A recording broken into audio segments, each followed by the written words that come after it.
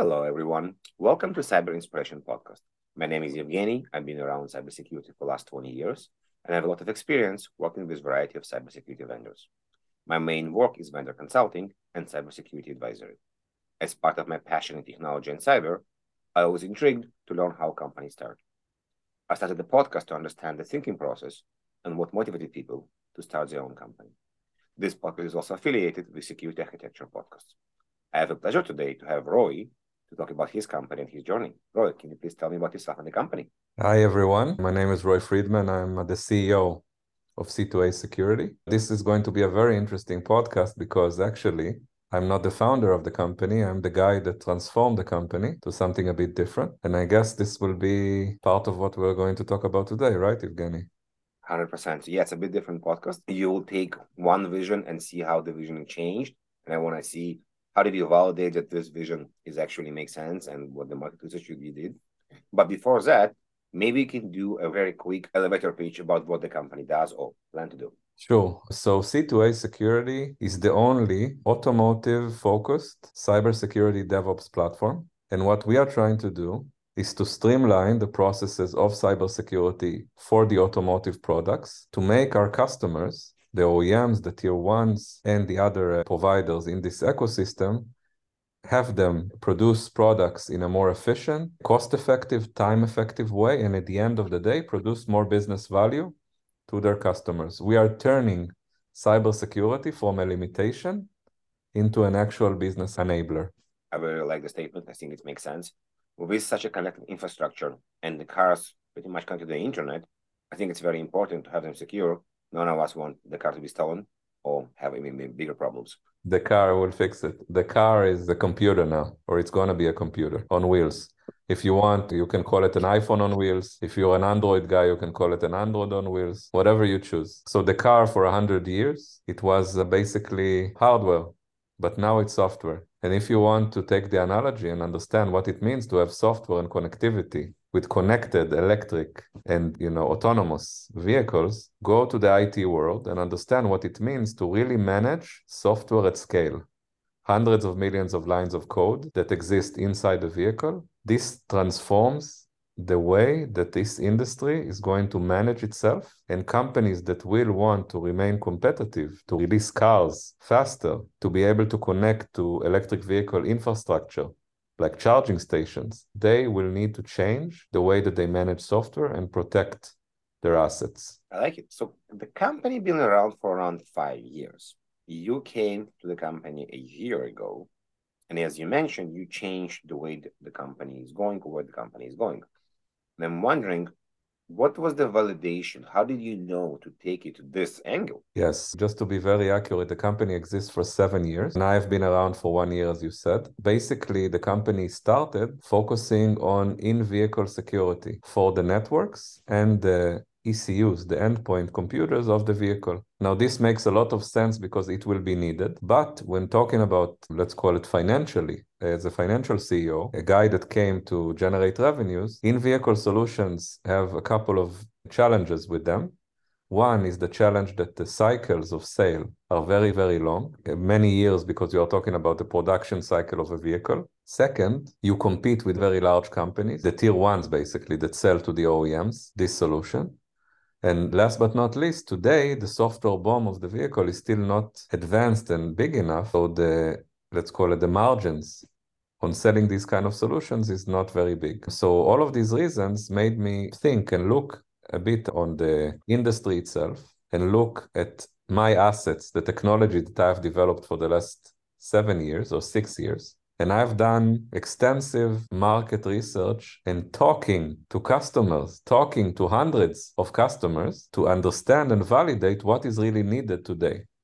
And that is the way that I reached the conclusion or the strategy that we have right now and validated it. For me, the validation at the end is customers, is a pipeline of sales, is partnerships that I have announced with the companies, huge companies in this industry like Valeo and Marelli. So this is where I draw my confidence that my direction is good. The reason that I feel confident is because of a lot of customer meetings and customer interactions. When you change the direction of the company, did it fundamentally change the product as well? Does it mean it's a new product, or just the way you develop it or the way you position it's different? When I joined C2A, one thing that I needed to know is that the technology assets and the technology team is strong enough, because if this was not the case, I would not have joined C2A. So this was my baseline. I saw a lot of building blocks, a lot of technology assets that I can utilize in order to package and sell the right product. So the answer is definitely I changed the product, but I had enough patents and IP and technology developments to do that. If I didn't have that, then I would not have the base of the pyramid, and I did have that. I'm guessing every customer is going to be unique, and every customer will potentially going to ask for a different feature.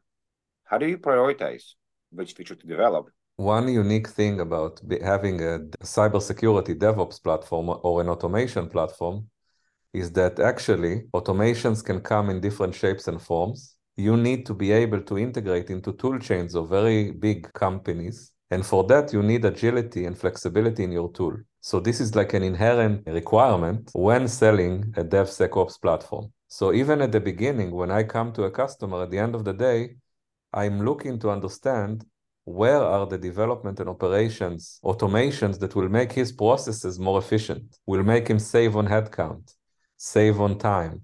And every customer that we interact with, every customer that becomes our customer, we basically increase and build layers and layers of automation, and that at the end of the day allow us to really quickly adapt and customize for others. So that's the reason I can be very agile and still customize for different customers. People in general don't like change. So you coming over when the company been around for 6 years and introduce change. What was the motivation? What was the way for you to explain to the people in the company why you're doing the change, and why would they be happy to still work in the company as well? I think that one of the biggest assets inside C2A are the people that work for this company. They are extremely motivated to make a change and basically enable this mobility revolution that we are seeing. And there is some inherent belief in our company that cybersecurity is a big enabler for the mobility revolution, same as cybersecurity was an enabler for the internet revolution. This is why we're seeing all the Palo Altos and the checkpoints and CrowdStrikes thrive,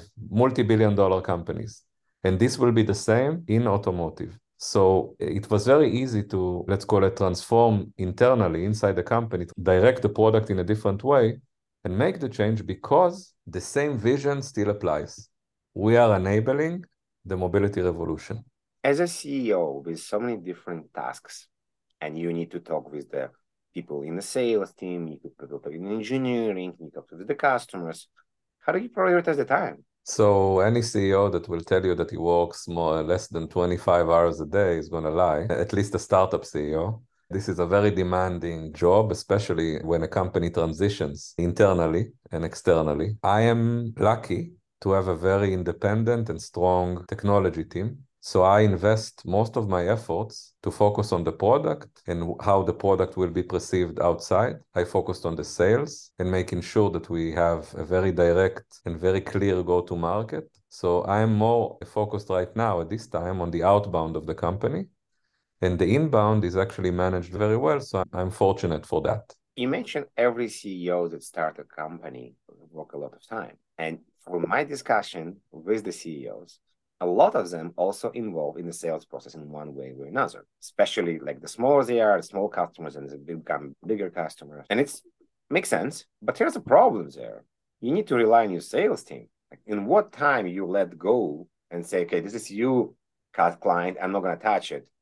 And you decide you're going to move to a bigger client. Very dynamic process here. There's no black and white here. If you only knew what the nerve you're touching right now, I'm sure that Vir is just sitting there laughing his head off. No, this is a very astute and very smart question. And the answer is that when you are a small startup, first couple of deals, the CEO must be involved very deeply into these deals. There is no other way if we are talking about a sales type CEO. Okay, if it's an R&D CEO, maybe it's different. But if you are a CEO that comes from sales, although I was also an R&D manager in my past, my recent experience is actually sales. And that's what I do. That's my passion. So the answer is that you don't let go. You need to find people that are able to work together with you to close these deals, to be your helping hands. And then when the company reaches a certain level of revenues, you can say, okay, now I need to scale the business. And when talking about scaling the business, after you have proven there is a product market fit, then you can bring a professional, a senior guy that will help you bring up sales. Is there the tricks and tips to align the salespeople to the way you want them to sell?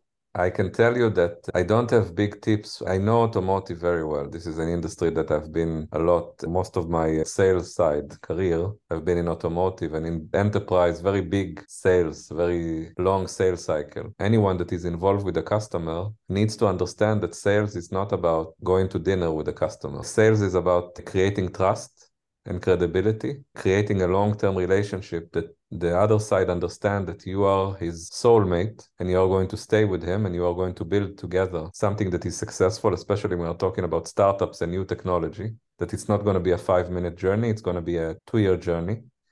And at the end of the day, you must be able to incredibly manage expectations with the customer because you are selling a lot of the times things that half of them work and half of them will work. And if you, sorry for my French, if you will bullshit the customer, if you will not tell them the truth, you will lose them at a certain point. You need to be very honest. And the magic, the real good salespeople know how to do this management without scaring the customer away. They know how to sell a vision, they know how to sell something that is real, and they know how to manage it step by step towards a very long, successful relationship. This is what makes the best salespeople. Very good answer. I'm sure as part of the work, you have a lot of pressure. And sometimes you probably have bad days, good days. We'll talk about the bad days later on. But is there a trick you do for yourself to get back to yourself? Some people meditate, some people going for a run, workout. I'm not a good example for that. Unfortunately, I'm like a crazy workaholic that focuses a lot on the work. I can tell you, maybe it's funny, but when I want to relax, I close the door, I close the lights, I open up TV series that I really like. Sometimes it's The Office. I don't know if you know this series. Yep. And it makes me laugh. So that kind of calms me down. I think it's a good way to do it as well. Why not? I don't know. It's not sexy as running or meditating. Hey, some people going for a walk, some people talk to friends, some people going to play volleyball. I think everybody doing whatever they need to be doing. It's, in my mind, wrong to tell everyone how they need to live their life. Everybody need to find their own path in their own way. This is how they become magical and true to themselves, as you say, you know. If you will go back a year ago, when you just started, if you can give any advice to yourself, what is the advice you will give to yourself? One advice that I will give myself is to pick the right team faster, assemble the right team a lot faster, and make very strong and decisive decisions relating to the team that works with me. In making this a success, I've learned during this year that in order to succeed in a startup, you need a successful team that manages the startup. It's not only about one person, it's about a team. And the second thing, it's setting boundaries in terms of how much time is invested in work and how much time is invested in other activities. I want to drill a bit deeper on the right team. What does the right team mean? Is the people like you, people that are different, people that are going to listen and say yes, yes, yes, or people that are going to say no, we're going to do it different ways, we're going to challenge you? I personally really like the ones that challenge me because I'm an alpha guy. And at the end of the day, if I'm not challenged, everything is done my way. And that's not always good.